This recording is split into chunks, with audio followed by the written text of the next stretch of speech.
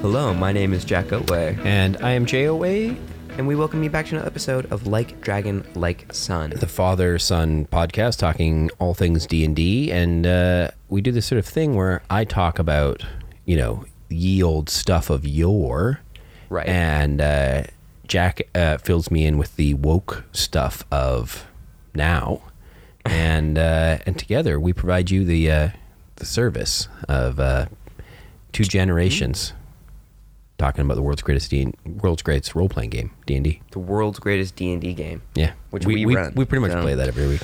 Yeah. That's us. It's a shame. No one else gets the type of quality we well, get. they get insights by listening to this podcast. Sure. If you listen to us, you get welcome, closer. And hey, we're talking about science fantasy. We're talking about jamming some spells. That's what we used to say back then. Right? So in 1989, a sort of new branch of D&D was born. A game called Spelljammer. Right. A setting, I should say. It uses basically D&D rules, but it was a completely new setting. Written by a guy named Jeff Grubb, kind of built on first edition book he'd also authored called Manual of Planes. And then they came up with this idea for this way to sort of describe, planetary systems being inside these big kind of crystal bubbles.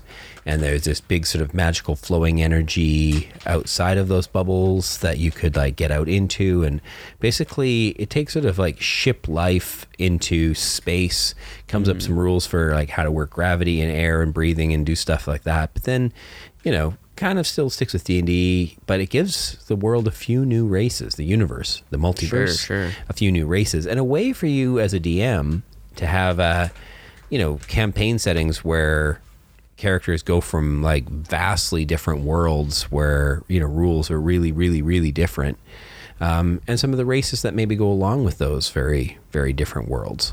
Yeah. And you could have a hodgepodge crew, a little mix of all of them. True. Or you could play your regular, old town folk, or go to the Travelers of the Multiverse, which is a new Unearthed Arcana, which has been released very recently. Yeah, if you're wondering why the heck are we talking about this now, is because the 5e Wizards of the Coast D&D people are dropping pretty strong hints that they're bringing Spelljammer back. And it hasn't been in 3e 3rd edition or 4th edition, so this is it's been a while. Second edition was the last time it was officially a thing. I think there's some 3rd edition maybe adaptations, but it's been a while since I've seen it.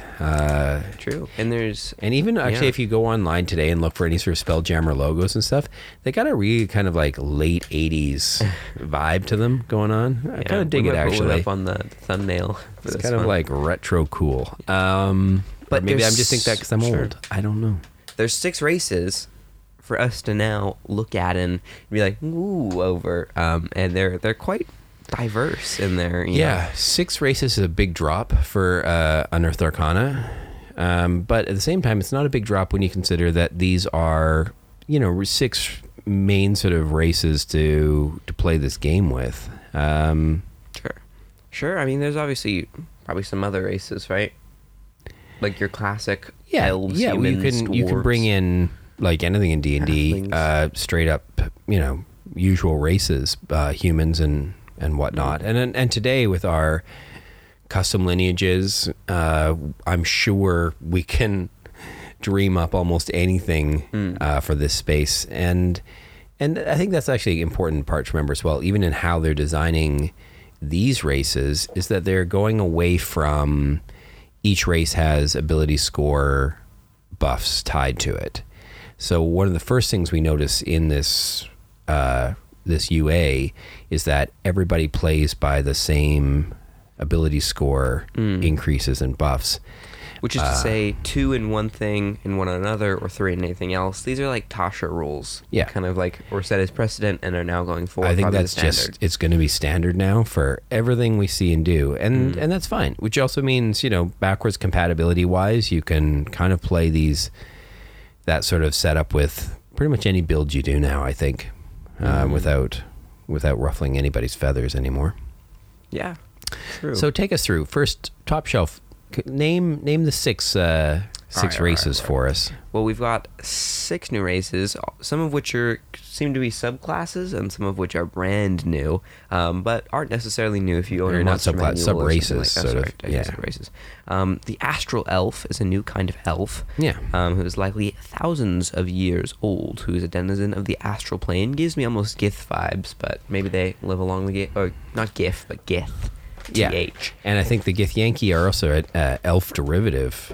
I think if the lore so these could be very tells. similar almost. I mean, if you right now are not wanting to do this UA and you want to have a similar space elf, try out the Gith. Yeah, I think Githyanki are a thing that are They're like psionic elves, Githarazzi or pretty much. whatever. Lots of fun. there's the Auto Gnome, which is a mechanical gnome gifted with free will. I like to almost imagine they're built by other gnomes. Like rock gnomes were like, let's make some other gnomes, and Yeah, made these auto things gnomes are the Warforged of this sort of game. It's basically a small version, sort of slight changes to it of a Warforged idea. Yeah.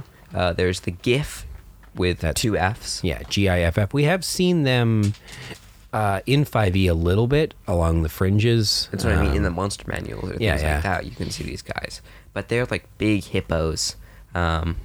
Yeah, I think the picture that's in 5e that floats around is of a GIF holding a big Musket, blunderbuss of some sort. It's kind of cool. And Yeah, with like a muskety monocle and like a full yeah. outfit. It gives you like a very almost sophisticated vibe. Well, to them. it should have, I think, starts to give you what the Spelljammer vibe is going to kind of be as well. Yeah, definitely. It's got a little bit of a, what you want to call it, a little bit of a steampunk sort of vibe going on. A little bit, yeah. It's got a bit of, Age of Sail flavor in there, a little bit of Jules Verne sort of stuff thrown in.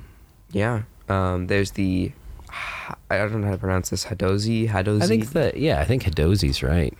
But they're also known as deck apes in previous editions. I don't know if they'll stick with that, but I think they might not. I think that seems like a little condescending somehow. Maybe. Yeah, sure. I could see that. But they are a highly adaptive simian being who uses wing-like membranes to glide. And there is some great art out for these guys. People love this. Like, when you say ape, it can be anything like from gibbon-esque to orangutangy to gorilla. You choose how you want to kind of like perceive it. And then you put this sort of extra skin underneath their sort of arms, and They can, like, it gives them a fly around gliding a little power. bit. But they're very much, again, we're talking about these ships that are in Spelljammer. There's a lot of like Age of Sail to it, so it's got a which is going to be great for anybody who likes playing swashbucklers or other sort of like piratey deck sort of yar type things. So you got to imagine there's masts and rigging and things like that, and these are sort of characters who are sort of stereotypically, granted, working in the sort of rigging, and they can glide down and flip around the ships and use gravity to their advantage and stuff. It's kind of fun. Yeah, no, kind of look cool. I mean, I think they look super cool. Then there's the Plasmoid, which seems to be getting a lot of attention online, which is an amoeba-like being. What's the precedent for them? Playing an ooze. Sure. I mean, that's crazy. Your type is ooze. That's mental. Super fun. I just, the idea of like, just being, like it says, amoeba-like, amorphous. You can like sort of move your shape around. It's a very different, it's a very different character build, right? I mean, we're so used to things that have got 2 legs and 2 arms. Maybe Centaur's got 4 legs, but yeah, I just looked it up, and it seems like it's like an umbrella term for like a bunch of different creatures from 2nd edition, and there's like 3 different types as well. But here it lists all sorts of like acid doesn't harm them, and cold only slows them down, and and it's very typical of 5e to take a lot of things that were sort of, complicated and then sort of simplify them into sure.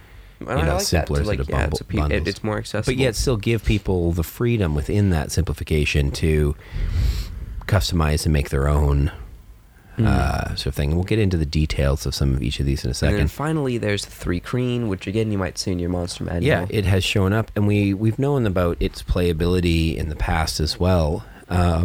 It's a basically 6-legged insect thing with powerful telepathic abilities. Well, the interesting thing is that not all of them are telepathic or have psionics, I don't believe. And that there was an interesting video by RuneSmith a while back on the 3-Kreen. I always thought they kind of had to, because they their vocal cords didn't properly work. They just made little insect noises otherwise. Well, that's how they communicate with each other. But then there's one psionic one, typically, that's the leader of the pack. But I guess they can, let's make them all, psionic. Telepathic. A little slow on the I draw suppose to it that. has the psionic power, right? Yeah. Yeah, exactly. And I think those are just mostly for telepathy. I don't know if they'll go any further with that, but it almost makes you think, could I go aberrant mind? Could I go whatever? I mean, just it starts to inspire whenever you start to hear psionics. In terms of all the other sort of stuff, languages seem like everyone gets common and one other choice. Everyone's pretty much humanoid, I think. I didn't see any non-humanoids, I don't believe. And most of height and weight and lifespan are all shown here, but that's not the juicy stuff. The juicy stuff is the actual racial features. Do you want to start at the bottom and go up? Start with 3-Kreen and work our way back to the top. Sure, why not? And I think, so I think the important thing to recognize here is that, again, the ability score stuff is now no longer really what you go and look for when you're thinking about, what race do I want to play? Because your ability scores can be whatever you want them to be, whatever it suits your class build. So what you're looking for now is racial flavors. Like what kind of cool things does being this race give me? And keep in mind, also because of custom lineage, if you don't like all of these things, you can play something. You can have the same looking creature, but give it other stuff a feat for custom instead. lineage. Yeah, exactly.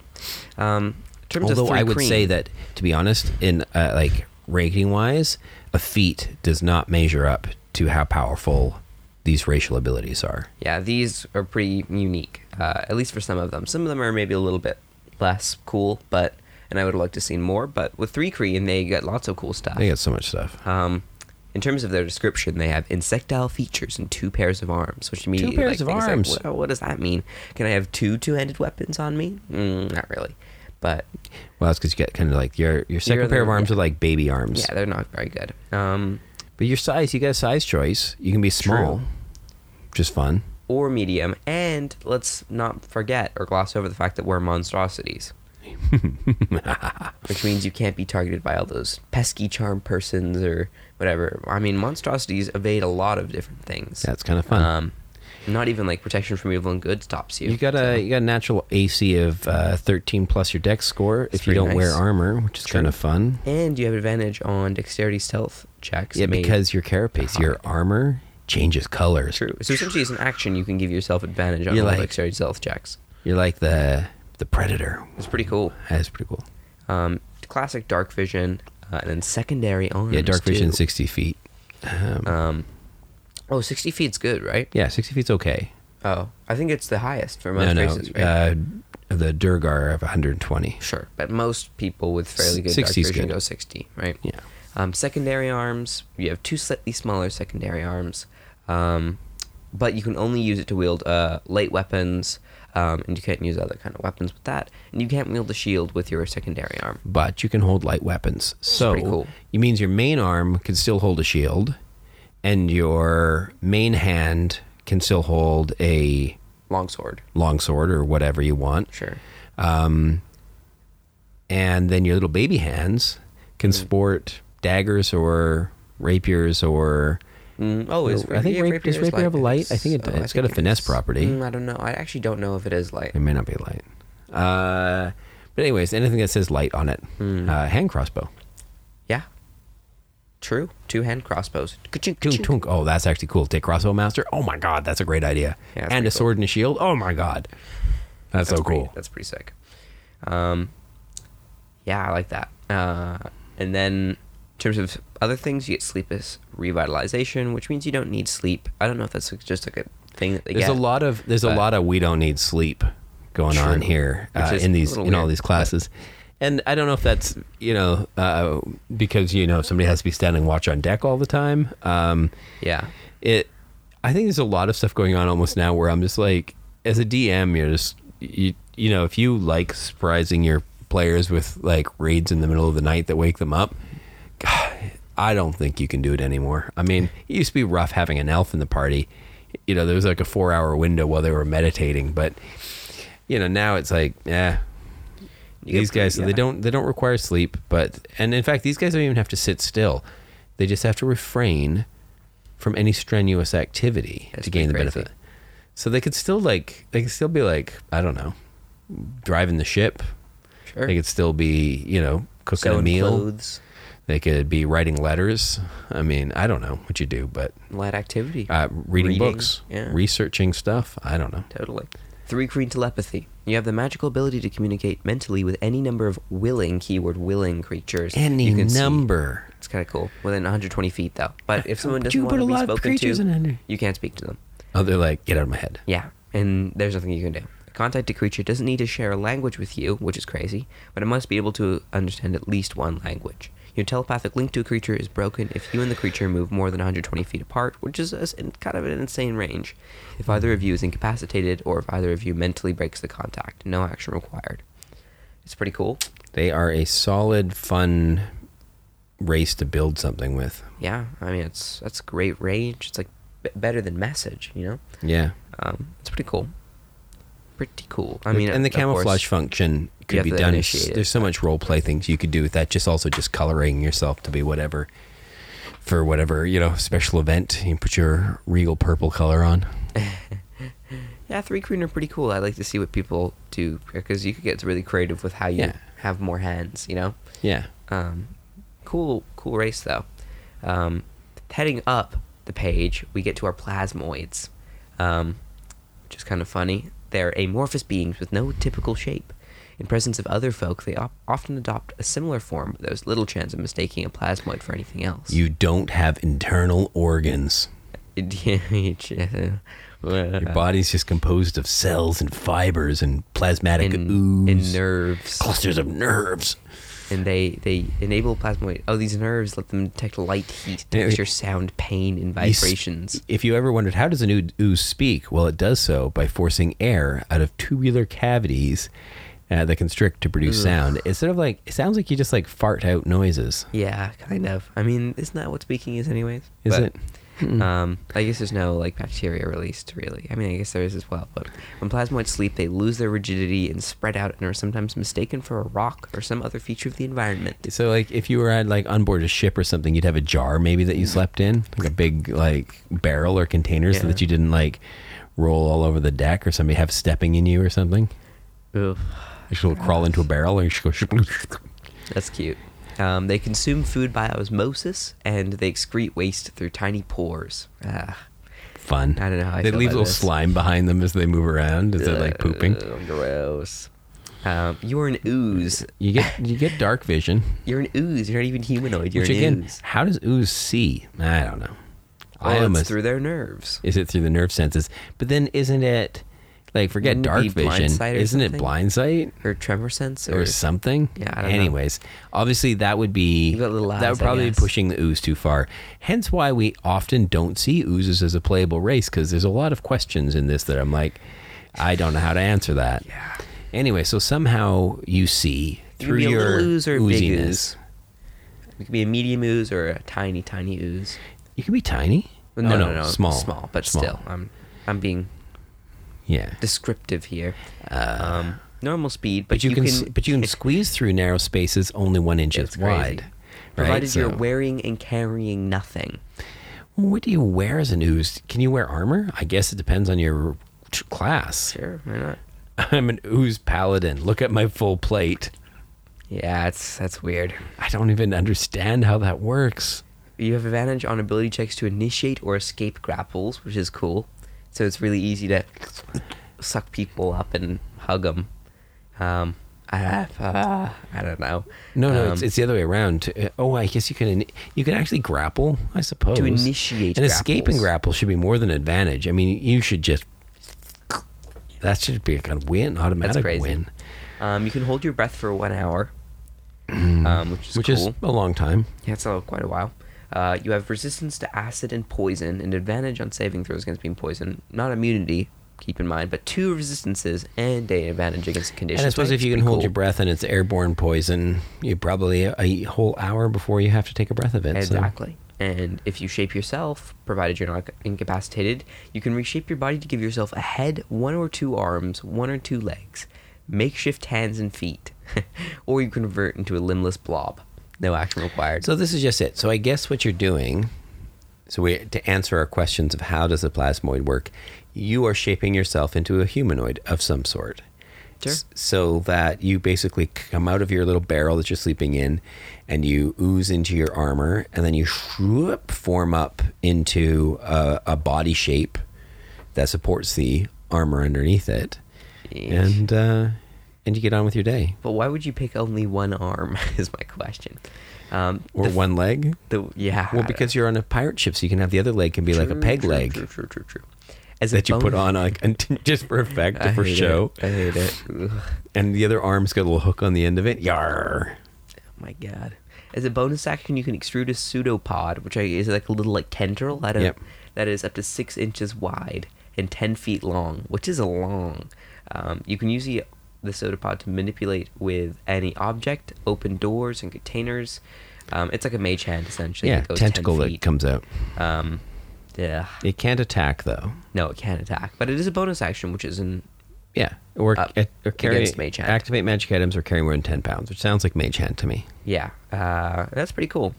Isn't mage hand 5 pounds? Yeah, maybe. I don't So know. it's it can do a little bit more than mage hand as well. So that's kind of cool. I don't know what I'd use Weirdest that of weird, at. though. I have to say, it's definitely something I'm gonna have to think about in order to come up with like a cool build for. I think take like Mask of Many Faces with this, Warlock, and like make yourself look like anything, Yeah, you could, maybe some sort of That way you're not master obviously deceiver, sort of, the face of the party has no Go real full, face. Kill someone, take their identity, and Yeah, big charisma build shape on into it, them, lots of deception. I'd like to see like when you're grappling them, you're just like fully like encasing them in your ooziness. Yeah. Ugh. Weird. Cool concept though. Then to something a little bit less weird and perhaps a little bit more human is the Hadozi, who are people with simian features that long ago adapted to live amongst their tall trees, which give them sort of sugar glider style, like underarm gliders, which is kind of cool. And like I said, like the artwork out for them is pretty awesome, and to have a look at that's inspirational for thinking, we're basically making a sentient ape, playable ape type character that has got the ability to glide. Yeah. I mean, who doesn't like that? That's pretty cool. Humanoid, again, medium or small, your choice. So you could be a little baby like monkey. Sure. And you can climb. Or ape, I should say. You can climb at the same as your speed as your walking speed. Which is nice. Lovely. Additionally, you can take the use an object action as a bonus action. Great for artificers who want to activate all their little gadgets super fast, which is kind of cool. That's crazy. That means 2 bonus actions? What do you mean? Oh, I see. You use object. Oh, the use object action. I get it. So it's not your your free object interaction that you're gaining. You're switching. You're taking the use an object right. action. So basically, as you a bonus can action. if you've got things that are a bonus action to activate, you can. Well, if you usually like activating most things takes an action, right? Oh, I see what you're saying. So you can now activate I whenever like understand. your thing might say as an action, you can activate this items, whatever. You can now do that as a bonus action. See, everybody out there in Radioland, it's when you're old you get confused.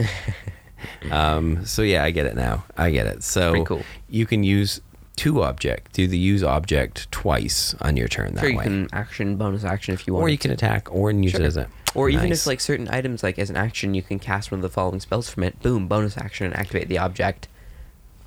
And they're saying it's dexterous feet that you're actually doing with your feet. True, but you could flavor however you want. Yeah. Why it could be your feet. Why not? There's glide as well. Provided you're not incapacitated or wearing heavy armor, so there's a prerequisite there. You might want to stay away from gliding in full paladin or something like that. You can extend your skin membranes and glide. When you do so, you can perform the following aerial maneuvers. Whenever you fall, you can move up to 5 feet horizontally for every 1 foot you descend, which is kind of crazy. Like 5 feet down and you're already 25 feet, moving. It's pretty cool, That is pretty cool. Take jump or monk with this and like leap in the air and just like shoo. That is cool.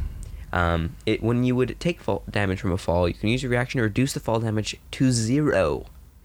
To 0. That's amazing. Not like by a certain amount, just to 0. Completely to 0. Which is kind of insane. Any distance of fall, you can just reaction 0.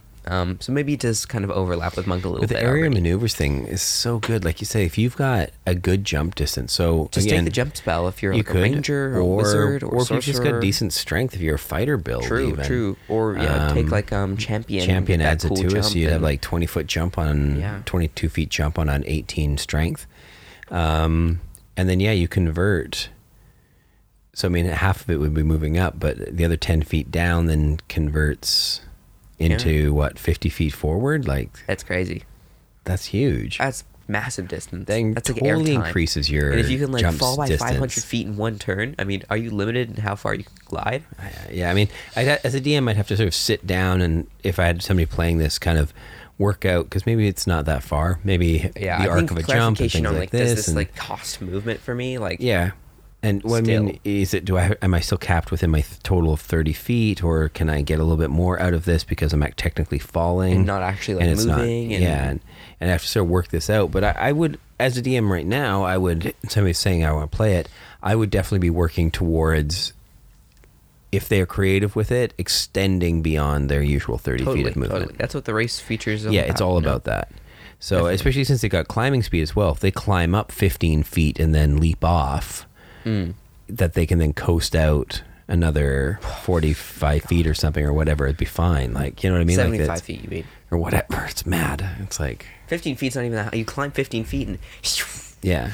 So you've got more than 50. You would only have 15 feet left in theory, but this would let you glide even stretch farther. that Jeez. even further. So Jeez. yeah, that's cool. Even climbing up your 8-foot tall Fearbolg and jumping off their head would give you crazy air time.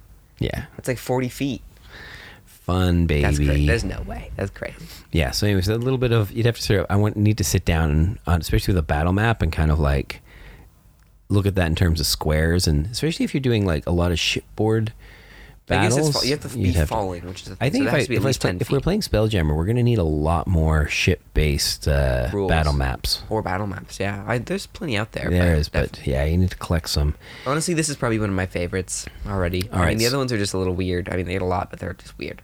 We get on to GIF, which have been longtime favorites of both of us, but there's a funny joke in its write-up, and there's some cool write-up here with like what they look like, and storytelling is their rich tradition, but then the GIF are split into two camps concerning how their name is pronounced. Half of them say it with a hard G, half with a soft G. Disagreements over the correct pronunciation often blossom into hard feelings, loud arguments, and headbutting contests, but rarely escalate beyond that, which is obviously a play on graphics, interface, whatever, right? Format. Being GIF or GIF, but Yeah. I say GIF, and if you're If you disagreeing with me, then if you like giraffes, tune then out. maybe you think it's a just sound. Yeah, who knows? But But if I you like think to the word say graphic is pronounced with a hard G, GIF. then maybe it's pronounced GIF. I don't know. GIF, then it would be with a J, right? GIF. It would be like the Yeah, if you really peanut want to butter. make sure that people aren't confused of what sound it should be, use a J. It's just that simple. Yeah. Otherwise, it's Is assumed it that you graphics? mean. No, it's graphics. Graphics. I'm with you all the way. You have the following racial traits. You're humanoid as well. Thank God. Your speed is. Your size is medium. So no being a small hippo here. You got to be medium, which I kind of respect. You have swimming speed equal to your walking speed, which is classic 30 And there's feet. some reasons why we never get large creatures to of play. course. It's just a nightmare. it There's ends a up- Bashu video on Yeah, it. there's a in it, and he does a great job of explaining how you then start picking up like large sized weapons, and that starts doubling the damage dice, and Yeah. before you know it, there lies madness. Like a hippopotamus in a crystalware shop, you're naturally adept at damaging things. When you roll a 1 on a damage die for melee attack, you can re-roll a die once per turn, essentially. But still, Yeah, it's not a great one.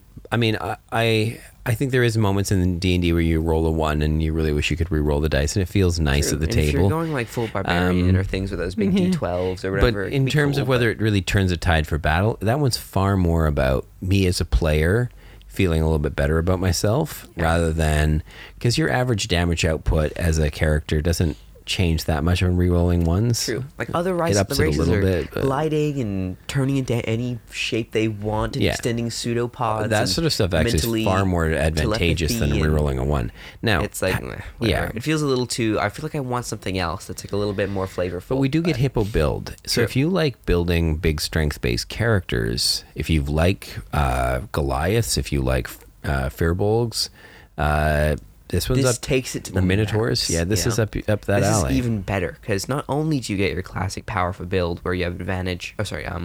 You're one size larger in terms of what you can carry and push and drag and lift. People sleep on that sometimes. That's actually a huge deal. Yeah, it kind of makes you feel doubles large up your strength, like lift stuff, which is pretty cool. But you also have advantage on all strength-based ability checks and strength saving throws. No, like for certain things like grappling or whatever, just every single strength check and every single saving throw. That's so amazing. Yeah, so that's crazy. If it can do a build that gets you expertise in your athletics as well. I mean, holy cow! People are just pinned down. There's nothing they can do. So that's pretty fun. Yeah, you're just like and a build that gives you proficiency in your strength saving throw as well. Maybe this comes out around the holidays and we get a hippopotamus for Christmas, but we'll see how that turns out. Fun. Moving up, we have the auto gnome, which is kind of funny. They've got an actual like random table in this one here. Yeah, that's cool. I always like this little history. Your creator gave you autonomy and urged you to follow your dreams. Your creator died, leaving you to fend for yourself. You were stolen from your creator and longed to return to them. But essentially, the idea is you were built by rock gnomes. A glitch caused you to forget your original programming. It's so fun. You can be like a full Terminator gnome. Yep. It could be fun. Terminator gnome that's forgotten your original programming. So the fun little like random table to sort of generate your backstory a little bit. And then, you're small but with a 30-foot walking speed.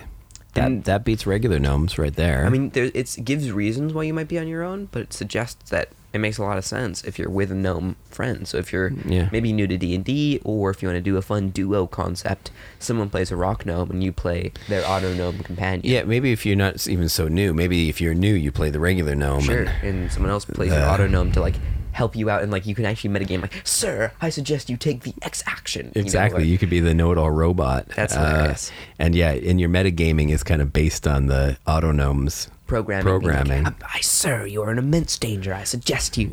And actually, if you were an experienced player singing out with new players and you're going to do this, play the butler auto gnome. That's hilarious. I love that. That's great. Honestly, or it might be like a gnome inventive father whose son has gone off adventuring, but it's like, take the auto gnome. If you get into any danger, the auto gnome will save you. And you are small. You are a construct, not humanoid. Construct. Typically, that means you can't be targeted with most healing stuff, but there will be a exception later on. Classic walking speed, but you gain a automatic 13 plus Dex modifier. So you basically have mage armor all the time while you're not wearing armor, which is just mage armor. Essentially, it's just always mage armor. Which is the same that the 3 Kreen had as well. Which is pretty cool. Built for success, you can add a d4 to one attack roll, ability check, or saving throw you make, and you can do so after seeing the d20 but before the effects are resolved. So it's like a free d4. A number of times equals your proficiency bonus, which is always pretty good. Yeah, it's quite a good... it's basically like having... it's even better than...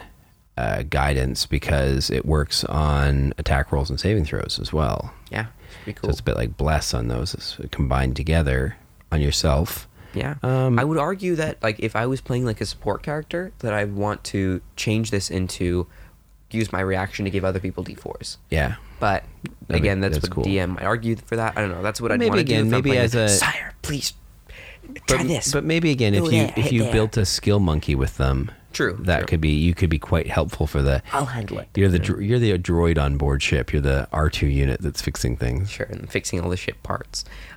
As a part of your mechanical nature, you have resistance to poison damage and immunity to disease, which is nice. Not immunity to poison damage, though, because there are some natural parts, I think is what it said. Yeah. And you have advantage on saving throws, not only against being poisoned, but being paralyzed, too, which is cool. Yeah. And as a final reminder, you don't need to eat, drink, or breathe, which is always a classic.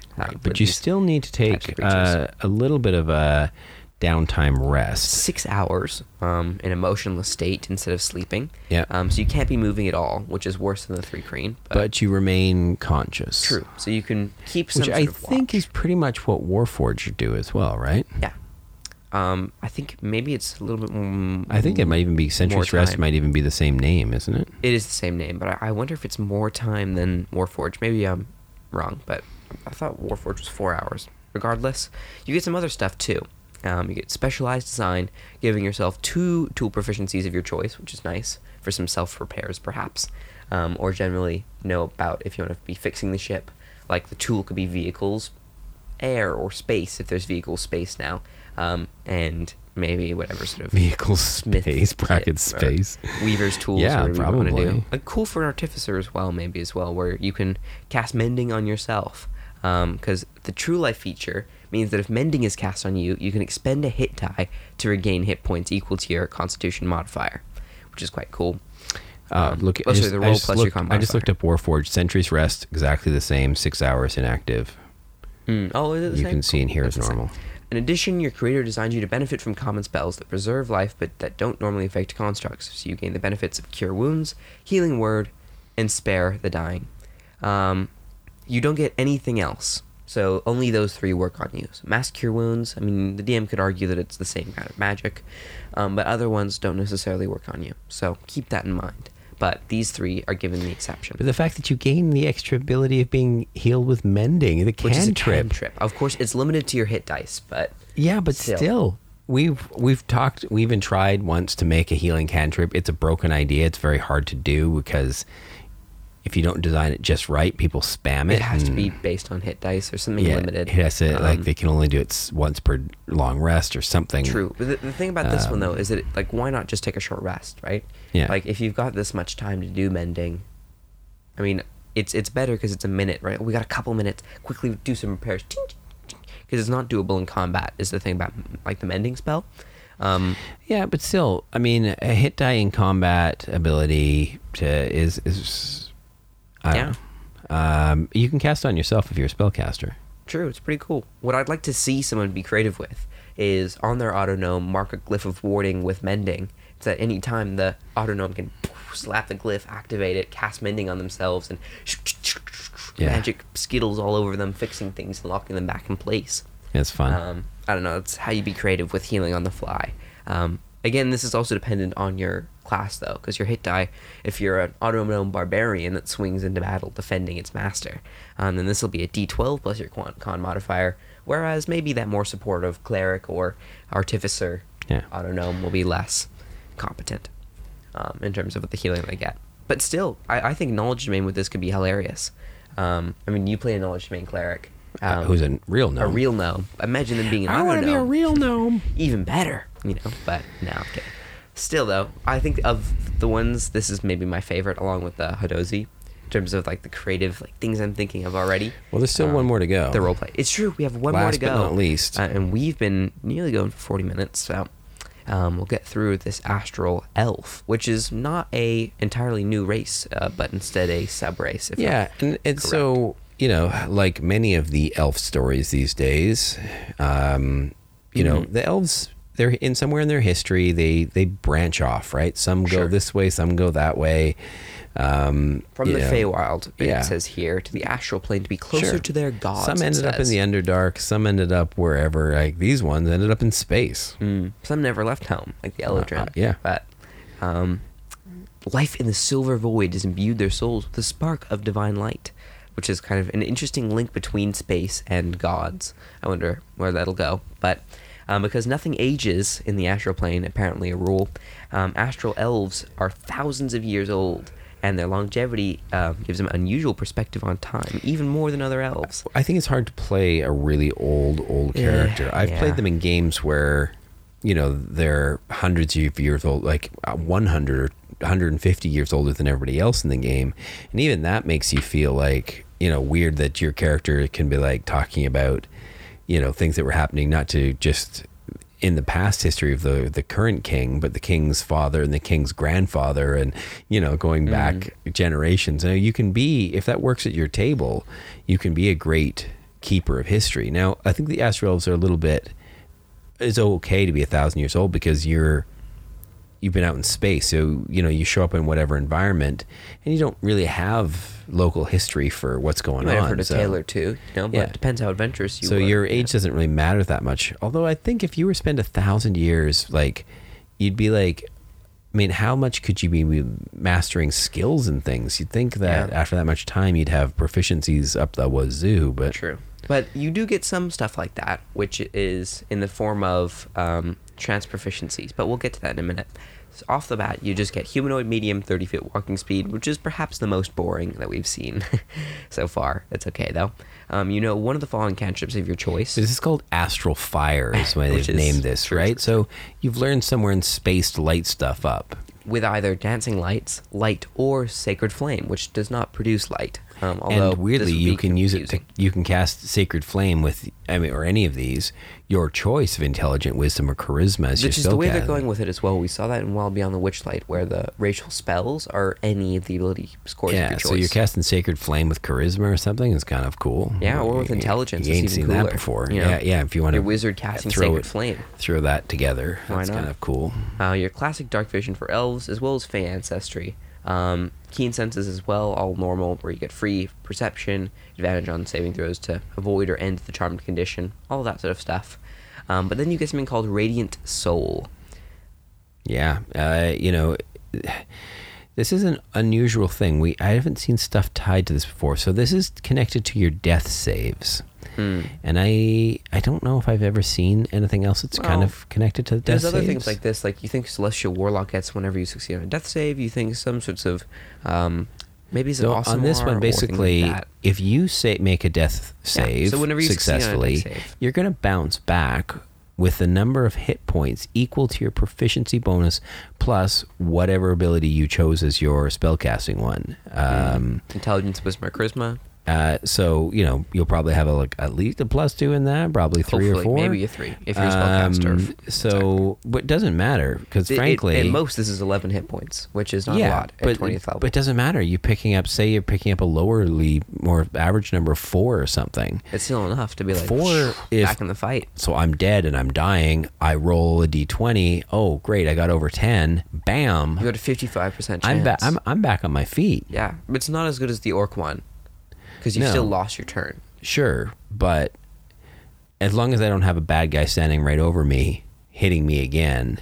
Well, even if I do, actually, this has been quite good at keeping me. However, I can only use this once per long rest, so it's only a save Get out me. Of jail once per long rest. Save me once per day sort of deal. But cool, you better not end up in this situation more often than that. And this does buy your whole party a chance to come and to your rescue, which they probably should have been doing immediately after seeing you go down anyhow. True. So hopefully they've managed to get whatever's standing over you off of you. And if you've bounced back with this is great. You're back on your feet. It's pretty cool. Yeah, it's kind of combat heavy, but it's a cool concept. I think, you could be like... light comes out of my eyes and mouth and ears, and I'm back on my feet. Trance is like normal, and finally you get trance proficiencies, which is a special thing. Wherever, like anytime you finish a long rest using your trance, you gain 2 proficiencies with a weapon or tool, not with a skill, which is weird. Yeah, a weapon or I don't know if that's just errata that needs to be fixed. That's weird. But okay, so this goes back. I mean, again, fun for people who don't get weapon proficiencies. Well, and it does, like you were saying, also with Radiant Soul. This leans almost on saying, hey, this race is a very martial-based race. Or a monk. Maybe. You can see this being a very cool monk. Yeah, but I mean, how often in game do you need to come up with the ability to use a new weapon? It's a great. Imagine this is a Sun Soul monk. This is like a perfect Sun Soul monk. Yeah, but almost. once you get okay, all right. Let's say you don't have any weapon proficiencies, and this gives you the ability to Well, like as a choose monk, a couple. how much would you don't even get martial weapons? You just get Sure. simple weapons. Sure. How would you like that? Finally, that finesse whip or that long sword or that whatever that you can Heavy turn crossbow. into a dedicated weapon. I don't think you can because it's heavy, but still. But okay, like if I want to play a rogue Sure. with this, I want to play a scout, and I want to use a heavy crossbow as my You can my get your sneak attack proficiency, weapon. you know? Previously, I would have to get dip into fighter or True. something. Now you don't. And now I can just meditate, and ta-da! Although I think this would be better if it also included proficiency, choosing proficiency with skills. Yeah, But- maybe. I don't know. but this idea, yeah, I guess this was what I was saying in the very beginning of this, though. With if you've been in space for 1,000 years, you've probably learned how to use a few things. Sure, but comes from your shared elven memory, Yeah. which you retain until when you finish your next Whatever, long rest. just flavor it how you want. True, and that caps off our 6 races that we've looked through. Your favorite is Tough call. Wow, if I was to play one today,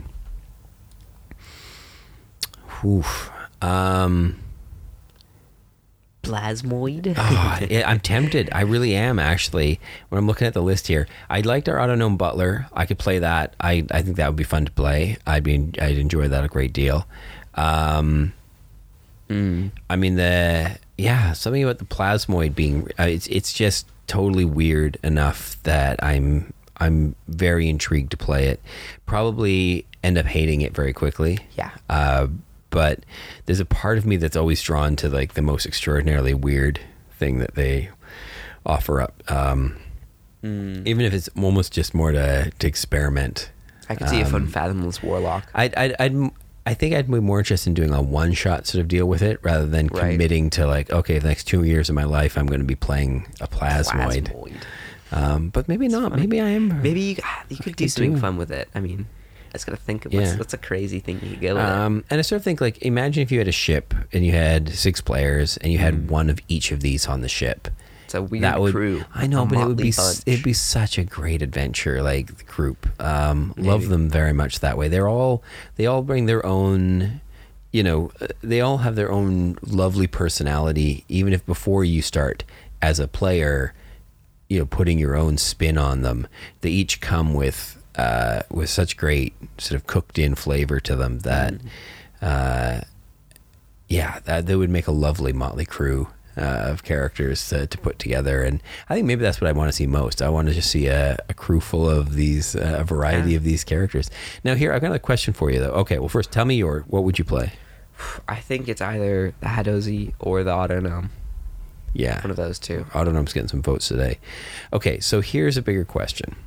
For those of us who run homebrew campaigns and often try to open them up to allow our players to do whatever kind of crazy stuff they want to do, would you let any of these into any campaign you're going to be running?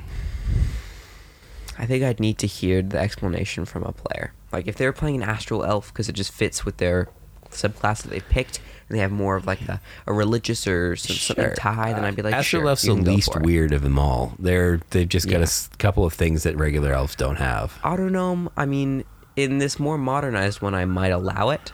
But If I was playing a Eberron setting, why not? Eberron, it's they would perfect, fit but- perfectly. Who cares? Like I don't know. not even blinking an eye, they'd be it's great. a little bit of like pushes the edge of what's too futuristic for D&D. And I think most DMs would be like, well, But Eberron's got a fair bit of that steampunk stuff going already, True. so I wouldn't. And if it was an Eberron setting, I'd let Astral Elves are fine almost in any setting. Autognomes and GIF probably no issues there either, and even the Hadozee. I mean, with the and the 3 Kreen, honestly, I think those are all fine. It's just Yeah. the Plasmoid that's a little odd. Although, You know what I'd do for Plasmoid to justify it in any setting? but in my Curse of Strahd, Jubilex spawn. Just that. Maybe. Jubilex is the Jubilex, ultimate yeah. demon ooze thing. Just make it like your spawn of Jubilex that went astray and was, sanctified or whatever, and now you're free of that demonic touch. And you're your own ooze. If I was in my Curse of Strahd campaign setting, I don't think any of these get to come and play. Yeah, maybe sadly. They're all just, I mean, maybe the Autonome could be potentially. It's, there is sort of animated puppetry in the game. True. And if we sort of flavored you to be that sort of or just thing, like exactly, make it less robotic and more just like a puppet. You know? More clockwork. More like magical puppet, cursed Pinocchio puppet stuff. sort of thing. Yeah. Exactly. You could do a fun Pinocchio with, I mean, it's like, this is the perfect Pinocchio. Yeah. Size small, And- construct. And what was the class thing we were looking at the day that gave you the from the Fae that had the little Fae voice that would talk to you? Oh, that was like Fae Lost, the background, right? Is it Fae Lost in the background that gives you the... Yeah. Oh, So- Fae Lost Autonome. That's Pinocchio. Yeah, and you've got a Jiminy Cricket that talks to you on their shoulder. That's cute. There's And a... like the flaws, whenever I lie, my nose gets a little bit longer. Yeah, There's a character for you. There you go. So maybe you're playing Domains of Delight, you're doing something in the Feywild, check out our previous episode where we deep dive into how to create a Domain of Delight. Yeah, I would definitely be all over letting somebody play Pinocchio. That's cool. Yeah. That's very cool. You know what? Autonome's my favorite. I've calling it. It's so cool. I love Autonome. So many cool ideas with it. Just like all those other robot-y ones, but this one's well written, and I can see the sort of the funny smallness to it. Yeah, I think it's strange. It's like an R2-D2. The idea of like you're basically just saying, look, we're going to make a small Warforged. Exactly. But Get your even Autonome dropping and your the words, Warforged. even just dropping the words Warforged from it, and calling it something like Warforged has a lot of symbolism built into it. Like I'm a big soldier for war. Yeah. This is like, no, I'm just a handy little gnome contraption. I'm just It's much more whimsical. I'm just a wind-up toy. That's creative. I love that a lot. Cool. Well, thank you very much for joining us for another edition of Like Dragon Like Sun. Thanks for bearing with us through the D&D break, and now we're back for more. Yeah, I hope that this will help inspire you too to be a traveler of the multiverse. Get out there and try some new stuff and jam some spells. And we'll see you again next week. Bye-bye.